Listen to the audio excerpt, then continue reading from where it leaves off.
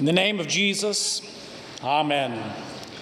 Our Lenten hymn that we've been singing the last week and we will continue to sing for the next 5 weeks is O Sacred Head Now Wounded. And in that hymn this evening we sang these words, "Oh, make me thine forever." Those words are the prayer of the repentant Christian, especially during the season of Lent. It's a prayer to God asking that our baptisms might bear fruit. It's a prayer to God that we might not be found belonging to sin, to death, or to the power of the devil. It's a prayer to God that He would always be with us, to guard us, to defend us from all evil, to grant us eternal life. Make me thine forever. Because when we're Jesus' possession, when He is ours and we are His, we are safe. That's the idea of the introit, where we pray that God might be our refuge and our fortress, as we sang in our opening hymn. A mighty fortress is our God. When we are His and He is ours, we're safe. Make us thine forever. Hide us in the shadow of your wings. Defend us in your strong fortress, O Lord. It's an important prayer, because in this world, in this life, sin, death, and the devil are always seeking to catch us. They're prowling about like a roaring lion, seeking to devour us, to tear away our faith so that we might despair of our salvation, so that we might ignore God's word, so that we might love the things of this world more than we love the God who created this world.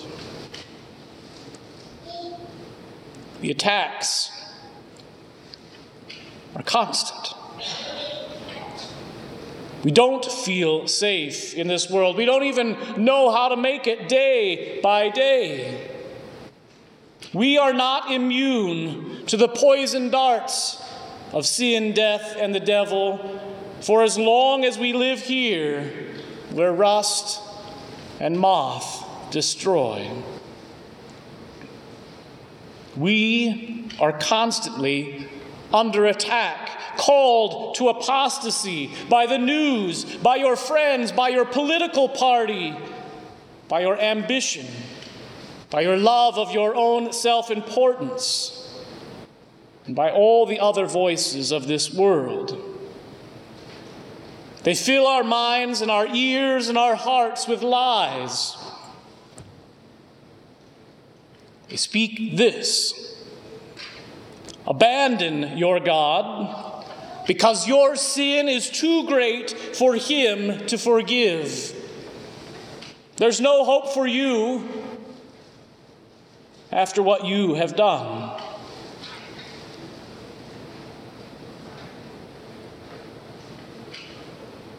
The devil, the world, and our sin tell us this: abandon your God. Why should you think that you're a sinner? You know you're better than that other person sitting down the pew from you. You know you're better than those other people who live in your home. They've sinned more than you. God's got bigger fish to fry than you. You'll be fine.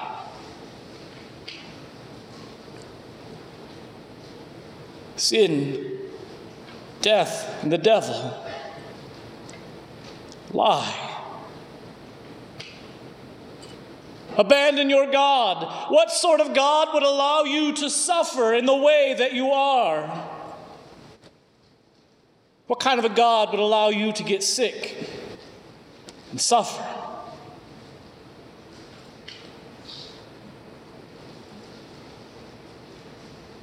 Sin, death, and the devil lie to you. Abandon your God. He's just one among many. Abandon your God. He's politically incorrect. Abandon your God. Science has shown us a better way. Abandon your God. You were born the way you are. Embrace it. Abandon your God. We'll make a new world order that has no need for religion, that opiate of the masses. Just imagine how wonderful all the people will be. Abandon your God. Trust in yourself. Sin, death, and the devil attack you with these lies, with these flaming darts, with these fake words. Satan throws these things at you. You who are baptized are his target. And guess what? Your skin is not thick enough to withstand his flaming darts. Your ears cannot mute out his cries. You are not tough enough on your own for sin, death, and the devil's arrows to bounce off of you. They pierce deep. They cut. They wound. They kill. Sin kills. No matter what you do, no matter who you think you are, you cannot stop these attacks on your own.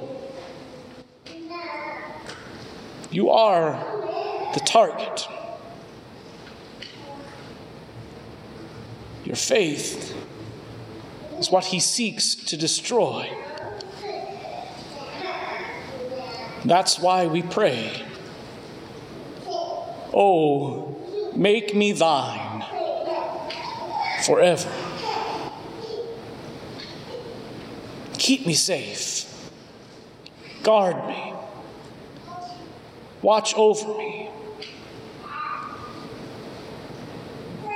You have only one hope, and that's to forsake yourself and heed the call of God, the call of the introit, to find your shelter in the Most High, to find shelter in the Lord, your refuge, to make him your mighty fortress, to be his possession forever.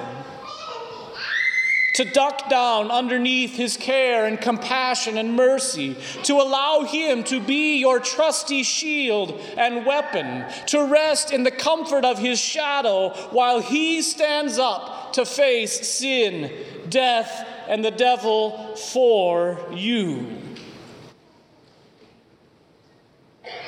He's your shield. He's your fortress. He takes your beating, bruising, and attack. It is like we've seen in so many movies. In the movie Braveheart, William Wallace is ducking down under a shield as arrows are shot at his army. One strikes his shield and shudders to a stop inches from his face. The shield is pierced, but William Wallace is safe. Or in the Lord of the Rings series, the people of Rohan run away and hide in their fortress of Helm's Deep. And for hours and hours and hours, waves of orcs throw themselves against the wall, seeking to get in. In all the zombie movies, you see survivors huddled together in a locked-down compound as zombies seek to tear down the fence and break down the door. And it's not just in movies, but in real life as well. The first battle of the Civil War, the shelling of Fort Sumter, where all night long shells were lobbed across the bay as soldiers were kept safe inside the walls. Perhaps even more gruesome at the Battle of Fredericksburg, when the 20th Maine regulars hid behind the bodies of their fallen comrades, listening all night long to the mini balls striking their makeshift wall. In all these instances, the people are kept safe, hidden behind their shields and fortress. The fortress takes a beating, but the people are safe inside. The shield takes the sword blows, but the knight is kept safe. The castle door is beaten upon, but they cannot break through. The walls are battered, broken, pierced, collapsed, but still the garrison holds. That's the way it is for you. Satan flings his arrows, but you are in Christ. Satan attacks with all his might, but Jesus is your shield. The world beats upon you, but actually Jesus takes the blows. He is your fortress, your shield. He's the one you hide beneath, standing in the shadow as he takes the blows aimed at your heart. And so it is that his sacred head is wounded, pierced by the crown of thorns, beaten into his brow. But you are kept clear of the battle. He keeps you safe within his care, for you are his forever.